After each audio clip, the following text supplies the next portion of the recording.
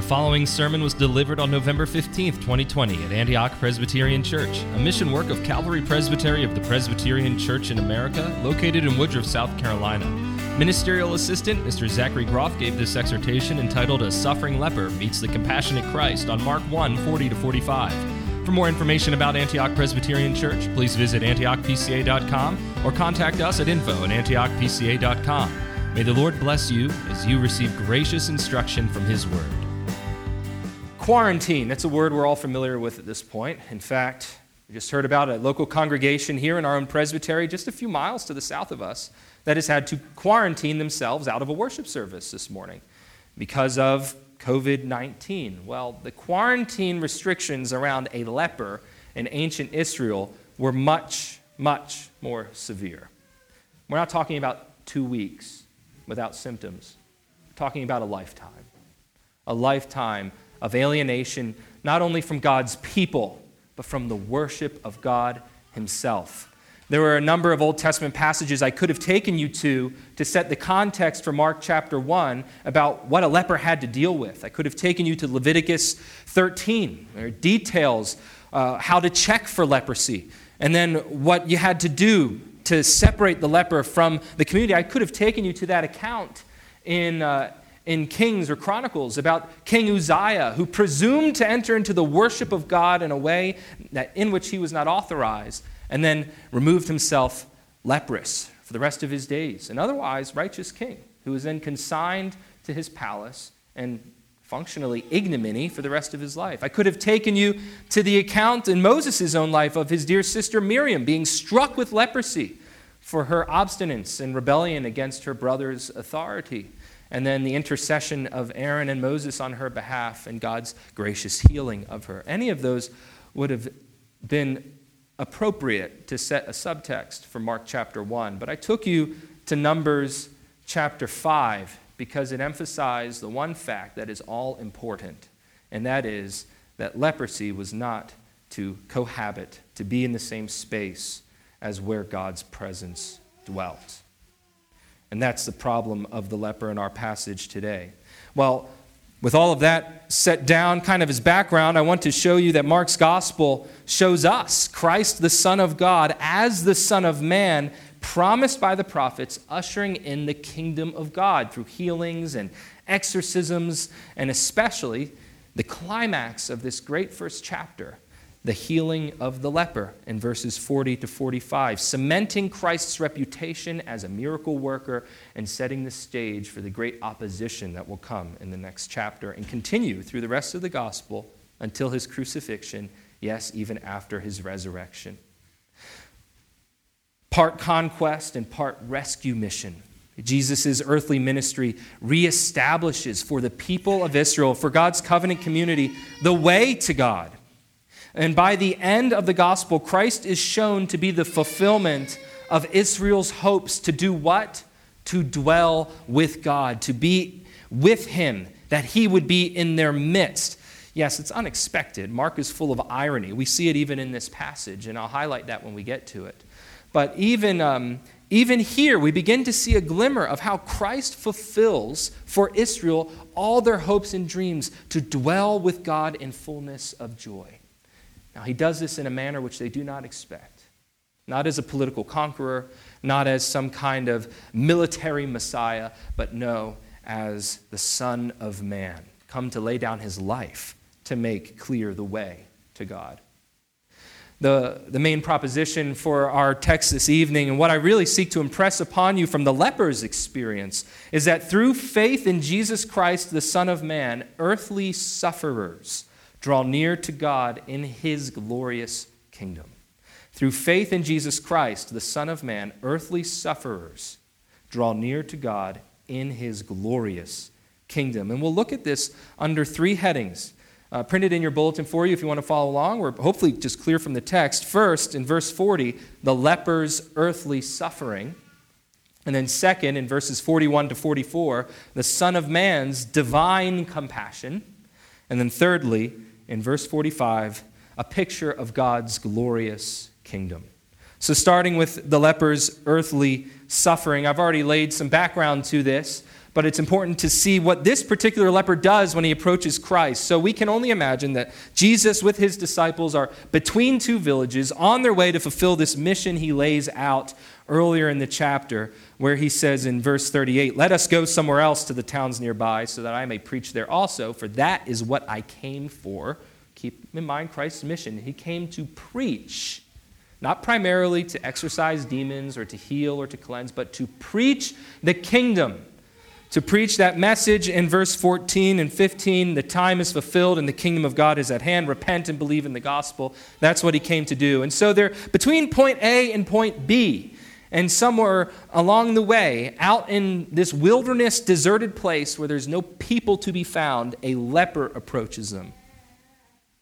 And this leper, in his earthly suffering, has a desperate plight to bring before Christ, the Son of Man, and shows sincere faith in Christ, the Son of Man, in verse 40. First, his desperate plight. Leprosy, as I mentioned before, has a lot of regulations surrounding it. We're not talking about 6 feet. Typically, it'd have to be at least 100 feet away. Even the Pharisees would go on, and rabbinic teaching in the Second Temple period and later, after Christ's earthly ministry, you'd say, don't be downwind from a leper, is what the rabbis would teach, lest you catch a whiff of his leprosy. Not so much the physical horror of it, though leprosy is physically horrible, but because of the ceremonial aspect of it. It would make you unclean. Like a dead body, if you came into contact with a leper, you were not allowed into worship with God's covenant community except by being cleansed first. But I don't want to skip over the physical horror of it, because leprosy in and of itself gives us a picture of the defilement of sin and the nature of sin. It's important to understand what exactly a leper goes through. First of all, when you contract leprosy in first century Palestine or Israel, you don't ever lose it. There's no cure. It's an incurable disease. It sticks to you. It's evident to everyone who sees you. Starting with small patches of white, flaky skin, something like dandruff, it then spreads to the decomposition of your fingers and your toes, such that you lose the use of them. They fall off, break off. It gives me the mental image of some kind of walking dead, undead being, some kind of zombie or something. Whereas they break apart, yet they still have this half-life living. And you think there would be pain, but there's not really. There's just extreme neuropathy, numbness. If a leper put his hand into flaming fire, he would smell the stench of his burning skin before he would ever feel the heat of the flames. That's the physical horror of a leper. Leper steps on shards of broken glass, and he would feel nothing in his feet if they had been struck with leprosy. That's what's going on here. And isn't our sin like that? Without the saving power of Christ, as Dr. Pipa explained even in the liturgy, presenting the gospel to us, reminding us of it, without that saving balm and work of Jesus Christ and the work of the Spirit in us, we are as so many zombies. We are the walking dead. Now, surely there's much pain among the unregenerate and those who are apart from Christ. And yet even that pain is confused, and it's pain for physical deprivation and not pain of separation, because you're unaware even of what it is. You're numb to the fact of your sin. And as you come into this place, I don't want to make any assumptions with anybody here, as well as I know some of you. Do you find yourself in that position? Are you aware of the depths of your sin and alienation from God? One thing we'll see about this leper here is though he had leprosy, we don't know how far advanced, but he was aware of his spiritual condition, of his defilement, of his leprosy, and of his need to be cleansed. Leprosy being a spiritual deprivation, as I said before, and we could look at Leviticus 13, 45 and 46. We could look at Numbers 5, 1-4 again. But as a spiritual deprivation, the point that needs to be driven home is what comes out of Numbers chapter 5, and that is leprosy ranks up there with aspects of death. Discharge, which we can get into the details of that, but we won't. But most graphically, coming into contact with a dead person. If you have leprosy, it's as if you had touched death. And who is God? Who is the Holy One of Israel? as the demon identified Christ earlier in Mark 1. Who is God? But he is life. God is life.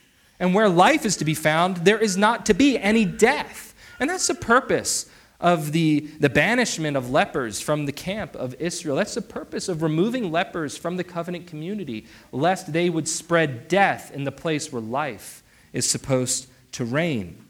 And this leper, in his desperate plight before Christ, the Son of Man, he knows of his dire situation.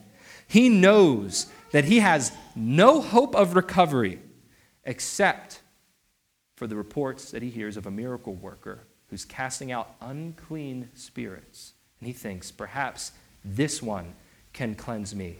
And beyond that, he doesn't say perhaps. He says, this one can cleanse me. I'm going to hunt him down, and I'm going to beseech him to do it. So the leper who has this desperate plight comes before Christ, the Son of Man, with a sincere faith. Now, why do I say that? Look at the verbs that are used in verse 40.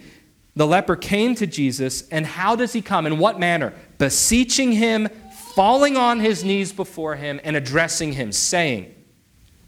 Now, some might want to rush a bit on the text here and say the falling on his knees before him shows a very pious position of worship of Christ. This leper understood him to be the Son of Man. He understood him. That's going beyond what the text says. This is just an expression of respect. It's an expression of homage, shall we say. It's something that would be rather common. Now, I've never had anybody do that to me. I suspect, unless you've served in a foreign mission field, and probably not in Colombia, but maybe in the Far East, you would have someone come and bow before you as an elder and just as a sign of respect or something. And that's what's being done here. And so the leper comes respectfully, but earnestly, beseeching Christ, we're told, and saying, if you are willing, you can make me clean. Literally, if you are willing, you are able to make me clean. The leper gives a profession of faith. We don't know if he fully understood who Christ was. It's though this demon earlier in Mark 1 says, you are the Holy One of Israel. And though in the account of Christ's baptism, which we admittedly skipped in our reading earlier, we have God from heaven thundering forth, this is my beloved Son in whom I am well pleased. It's not until Mark chapter 8, the great turning point of the gospel, that we have a clear declaration, you are the Christ. And even then, as it falls from Peter's lips in Mark 8, there's much understanding yet to be gained. And that's why we have Mark 8 through 16, because they didn't quite understand what that meant. So we don't know if the leper understands that Christ is the Messiah, the Son of God, but he certainly has a sincere faith. If you are willing, you are able to make me clean. He says it with confidence, without a shred of doubt. He comes before him. Notice he says, you can make me clean, not you can heal me, but you can cleanse me. You are able to do that. So what's he looking for? Is he looking for physical remedy only? No. He's looking for spiritual remedy. He's looking for cultic sanctification. He's looking to be made ceremonially clean so he can do what? So he can worship God. That's what this leper desires. He desires to draw near to God, to have this stigma of death removed from him, purged from him, that he might enter into God's presence and experience fullness of life once again. That his social ostracization would be removed. He would be able to be brought back into the community, but more significantly than that, that he would worship God. I challenge you, believers and unbelievers alike, why have you come into worship tonight? Have you come here for some kind of physical relief? I promise you, we don't have much in the way of ability to give you diaconal assistance at the moment. So I suspect that's not why you came here as opposed to the big steeple church downtown or what have you. Or did you come to experience fullness of life in the Lord Jesus Christ? For that we freely offer to you. That Christ freely offers to you by his word. That is what is available here in the worship of God. So we see the leper's earthly suffering and his great desire and his great faith in Christ. And then we move and we see in verse 41 the Son of Man's divine compassion extending through verse 44. We see Christ, the Son of Man's willingness to cleanse the leper, and then we see the demonstration of his ability to do the same. First, Christ, the Son of Man's willingness to cleanse the leper in verse 41. Moved with compassion. We could translate this, because he was moved with compassion, Jesus, stretching out his hand, touched him and said to him, I am willing, be cleansed, be clean, be made clean. By word and deed here, Christ's compassion is demonstrated. If you have an NIV, it will say, because of his indignation or moved with indignation. They're taking a different textual basis with a different word that's used there instead of the word that's translated in almost every other English translation as compassion. But the point here is he is moved in the depths of his being. It's a rather human expression, moved in his bowels, like in his gut. That's what Christ is feeling here. We see his humanity on display. This compassion is human. But then, what does this tell us? What happens here? What does it tell us about the fullness of his person? Not merely his human nature, but also tells us something about his divine nature as the Son of God and as God the Son. His whole earthly ministry was motivated by compassion. All the miracles he's doing up to this point, and then especially this one, are the works of God alone. The power of God alone can accomplish what he's doing here. And so we see not only Christ the man, but Christ the God the Son is moved with compassion for sinners, for defiled humanity, to see them reconciled to him in the glorious gospel of Christ. He's moved by compassion. He is willing. He says so. I myself am willing. And then he even touches the leper in the act of cleansing him. How remarkable is that? We don't know how long this man was a leper, but for however long it was, be it 2 weeks, 2 years, 20 years, whatever the case may be, he hasn't been touched by anybody. Have you ever gone an extended period of time where no one has touched you? No hugs, no handshakes, no kisses on the cheek? Maybe you had COVID this year and you had to quarantine. How miserable would that be? You'd be at your wit's end by the end of it. And all it would take is a handshake. You know, even now, in our casual encounters, and I hold nothing against anybody for this, but you go into a store, you go to church, and it used to be just put your hand out and you shake a hand and it's done with it. And now it's like, are you shaking hands? You bumping elbows, doing the fist bump thing? You know, how are we doing this? How are we saying hello? And when someone says, oh, I'm being extra careful, you respectfully, withhold, but you miss something there. You miss something of the connection. And that's just a little taste of what this leper would have been experiencing. And then for Christ to reach out and touch him, he didn't have to. There are other healings when Christ, just by his very word, enacts the healing. Your faith has made you well. There are times when Christ heals somebody without even seeing them, being miles away. Go home, your son will be fine. By the time they get home, guess what? The son is fine. But here, Jesus unites his word with a touch. Now, there's some discussion, did this touch make Jesus Christ ceremonially unclean? And there are good Orthodox biblical commentators who say that it does. I believe it does not. And there are good biblical Orthodox commentators who say it doesn't make him unclean. Because the power of life in Christ and the power of holiness, being the Holy One of Israel, drives out the uncleanness before him. And it's impossible for him to be made unclean, at least in this instance here. But what it shows us, beyond anything else, it shows us that God cares. God cares for those who are burdened and suffering in the plight of sin. He cares for those who by their own doing or by his inscrutable providence are suffering under the weight of sin and its defilement. And he cares for individuals. He cares for individuals. He healed Peter's mother-in-law a little bit ago of a fever. And here he heals this particular nameless leper of his leprosy and cleanses him. So I pose the question to you tonight that we posed to a number of people out in the neighborhoods a couple weeks ago, and that is, do you believe that God cares about you personally? And actually almost everybody we spoke to said they did. Everyone we asked that question of said, yes, I do believe God cares about me particularly and personally, me as Zach or Joe or Bob or Cindy or Lucy or whatever. But if they said, no, I don't think God cares about me personally. I believe in the God of deism who sets it and forgets it, or the God of stoicism, which is just fate, or the God of some kind of remote, even malignant force in the world. You could take them to Mark chapter 1 and say, look, not only does Christ come and cleanse a leper, but he cares so much that he touches him and establishes that contact, humbles himself, condescends, as our confession puts it, to express that personal care which he has. So here we see Christ, the Son of Man's willingness to cleanse the leper.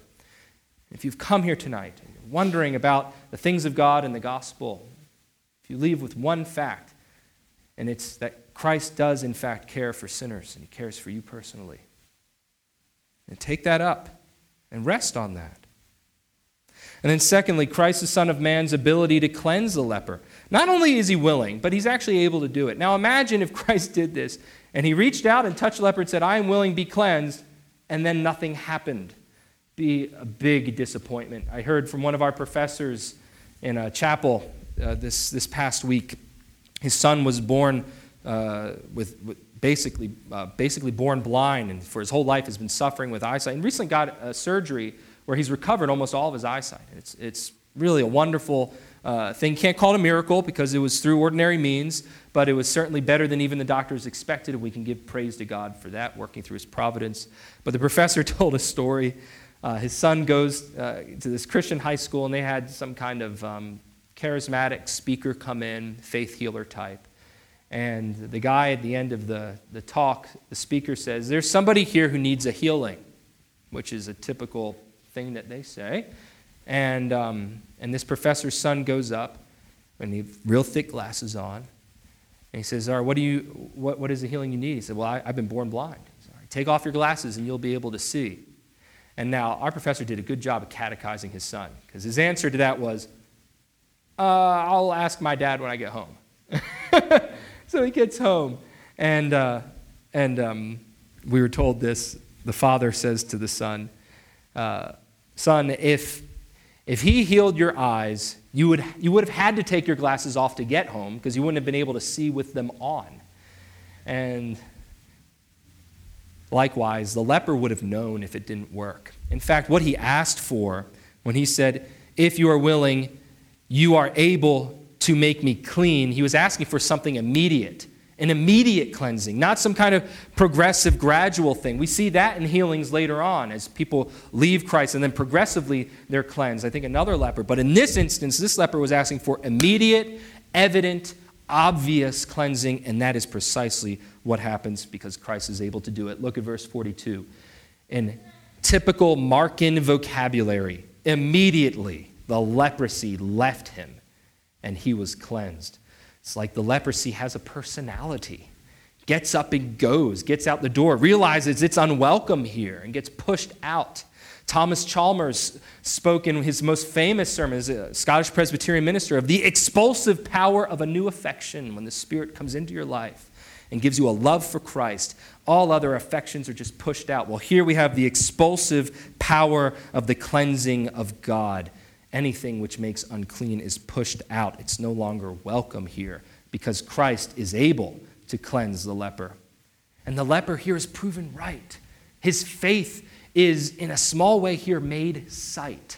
He believed Christ could do it, and here it was. It has happened.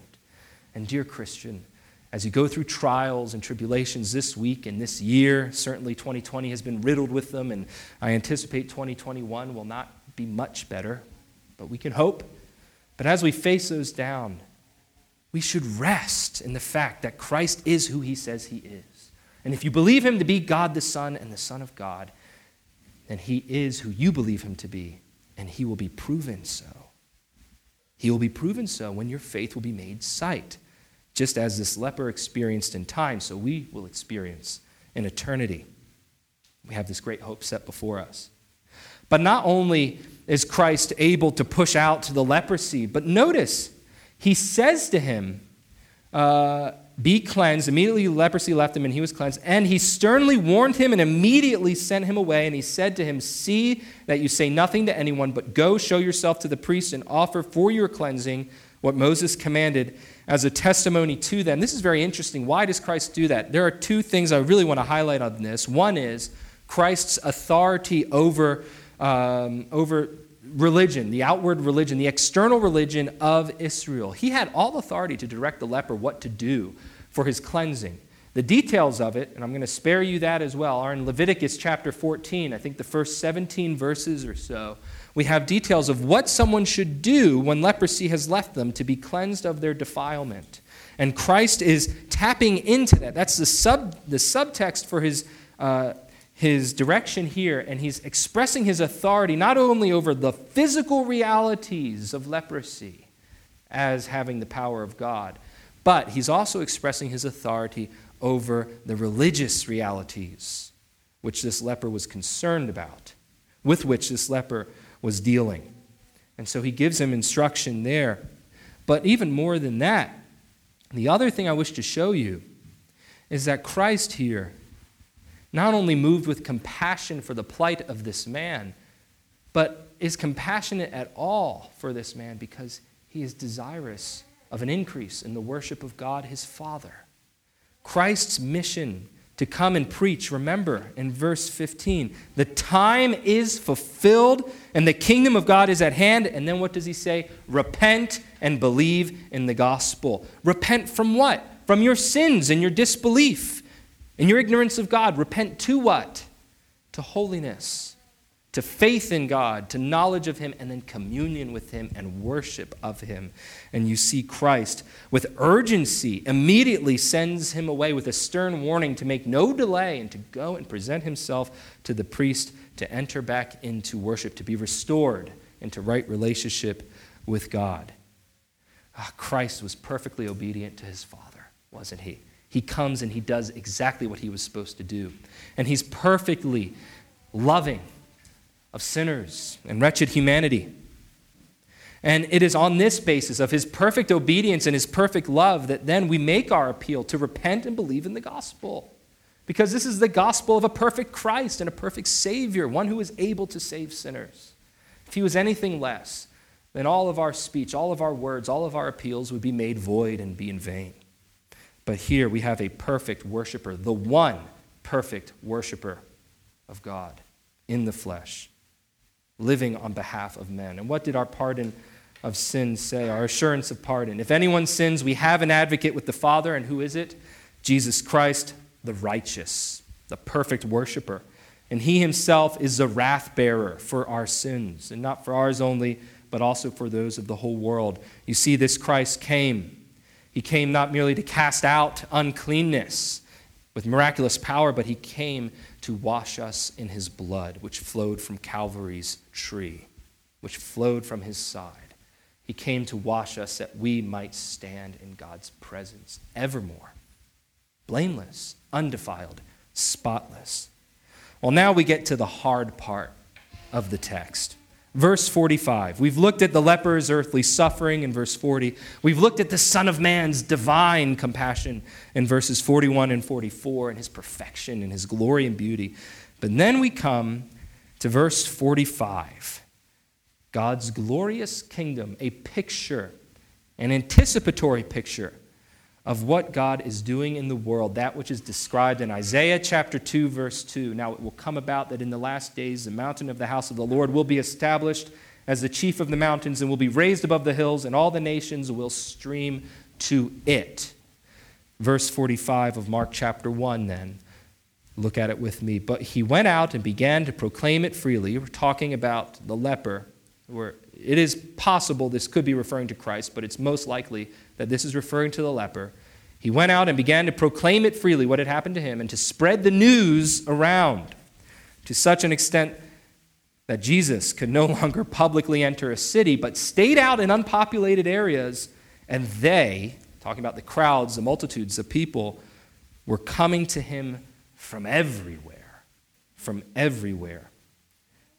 We see in the first part the leper's restoration to the covenant community and his behavior there among people that just moments before he wouldn't be able to approach even within 100 feet or 100 yards or something. But then we also see the covenant community's response to the leper and hearing about what had happened to him and then taking action. Some commentators say that because of the leper's action, Jesus now, ironically, has to live the life of a leper. He's out in unpopulated areas. He's not able to go into the city. And what was his mission? He wanted to go to the cities. He wanted to go into the villages to proclaim the gospel. And now all of that is messed up because of this leper. And you know what? Those commentators are right. But Mark is full of irony. And you see what happens here is Christ no longer has to go into the villages because everyone is coming to him from everywhere. Everyone is coming to him from everywhere. The leper goes, enthusiasm just filling his breast, and he's screaming at the top of his lungs this word, the news. He's spreading it around about this man who just pushed out his leprosy and made him clean so that he could then once again worship the Lord. And he's going around like a madman because he has been brought to life out of a condition of death, physically and ceremonially. Spiritually, he was alive because he had faith. But ceremonially speaking, he was as good as dead, and now he's back to life. Now, is he rebelling against God? Is he scorning Christ's commands? This is hard to say. But what I will point you to is in Mark chapter 8, Christ's ministry is leading up to this, where he will say, in Mark chapter 8, he will affirm what Peter says about him, that you are the Christ. And then he says, he warned them to tell no one about him because he knew people wouldn't understand it. But he immediately gives them a command.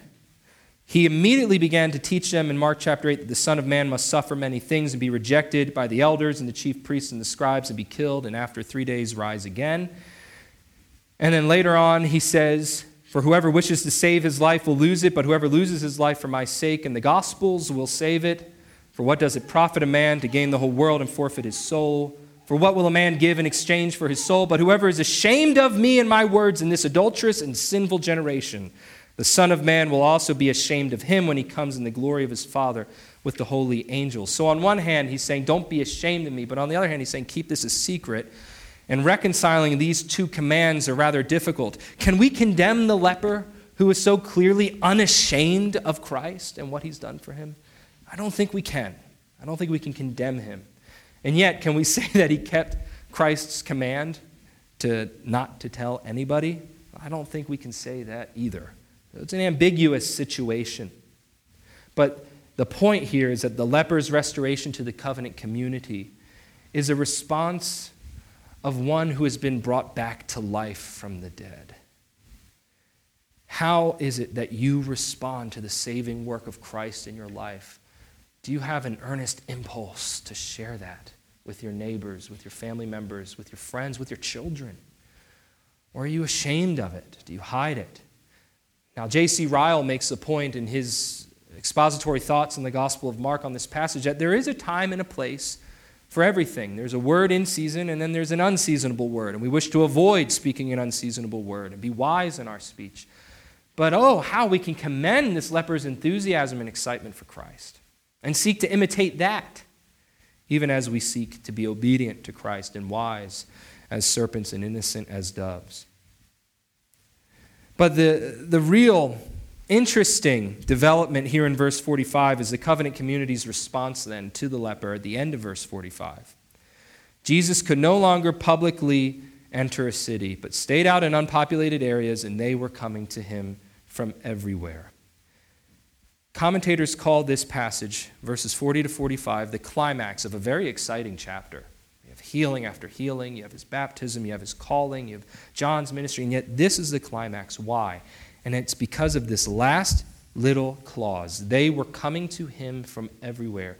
It anticipates everything that Mark's gospel is about. Mark relies heavily on Isaiah. And Isaiah's great message over and over again is that which is introduced in Isaiah 2:2, and that is that all nations will stream to it being Jerusalem, the temple, the mountain of God. And here we have that being anticipated for us in its reality, and where everybody was coming not to the temple, physical temple, not to a physical mountain, not to a physical Jerusalem, but to the Lord Jesus Christ, who is the fulfillment of all of these things. They were streaming to him, and not just from one village or one town, but from everywhere. Everywhere. We serve the Lord God Almighty, maker of heaven and earth, who gave every family under heaven its name. We serve the Lord who has a mission for global, worldwide salvation, to save out of every tongue, tribe, and nation a people for himself. And this is a radical message to the Jews. They thought they were God's chosen people. They thought they alone had the oracles of God. They alone had the way to God. And yet, Christ comes not for them only, but for everyone everywhere. And that is being anticipated here in this passage in a very small measure, in a very small, cloudy, dark fashion, which will get clearer progressively as the gospel advances, and really comes to a head in Mark 15, I think verse 37 and 38. It's the crucifixion scene. Jesus is hanging on the cross. And Jesus uttered a loud cry and breathed his last. And then we have an interesting detail here. Immediately, in verse 38, and the veil of the temple was torn in two from top to bottom. And then verse 39, when the centurion wasn't a Jew, he was a Roman, a Gentile, who was standing right in front of him, saw the way he breathed his last. He said, the first profession of faith after Christ's death, truly this man was the Son of God. What is Mark seeking to tell us then? His whole gospel comes to that point, including the passage in chapter 1, which we read and which we're studying tonight. What Mark is showing us is that Christ is coming. He's replacing the temple, and he's going to all nations and drawing all men to himself. And so here we are in Cashville, South Carolina, the middle of nowhere compared to Jerusalem, with a diverse group of people from many different nations, even in this small assembly of 33 individuals. Look around. We're from all over the place. Here we are talking about Jesus Christ, a Jewish man from northern Israel in first century Palestine, as God the Son of God, come to save sinners. I would contend verse 45 is an unmistakable anticipation of everything that's to come, not just in Mark's gospel, but in the rest of the New Testament, and the rest of Christian history, redemptive history. In Christ, there is divine life, as the leper experienced, and the hope of nations, as all men stream into the wilderness to dwell with him in a new exodus, in the creation and establishment of a new people of God. Well, the quarantine is ended for our leper here in verses 40 to 45, this nameless man. We don't know the rest of his life, but his 2-week quarantine is up, and he's able to re-enter society and enjoy fellowship. And most importantly, he can now worship the Lord of life with all of his life. This is the state of restoration enjoyed by all those who come to Christ in faith.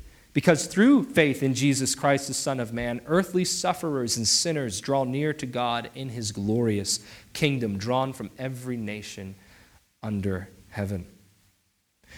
So as you come into this place tonight, what is your plight of defilement due to sin? Do you understand the urgency of your condition as a sinner and your need for a Savior? If you don't, well, now is the night. Now is the time to repent, to cry out to him for salvation. If you are willing, you are able to cleanse me of my sin, O Lord Jesus Christ. You are able to welcome me into holy of holies, holiest places. And you can say that with confidence. Because who is this Christ? But he is a compassionate and divine Savior. He is not only able, but he is willing to save all those who cry out to him in faith. And so with Isaiah, we say, seek the Lord while he may yet be found. And toward what end? Well, life in his glorious kingdom. Mark, in twist of irony after twist of irony, is showing us the establishment of the kingdom of God, the breaking in of God's kingdom on earth, And we, 2,000 years later, are able to enjoy looking back at how it's advanced, even to the ends of the earth, even to Cashville, South Carolina, and the upstate of this glorious state.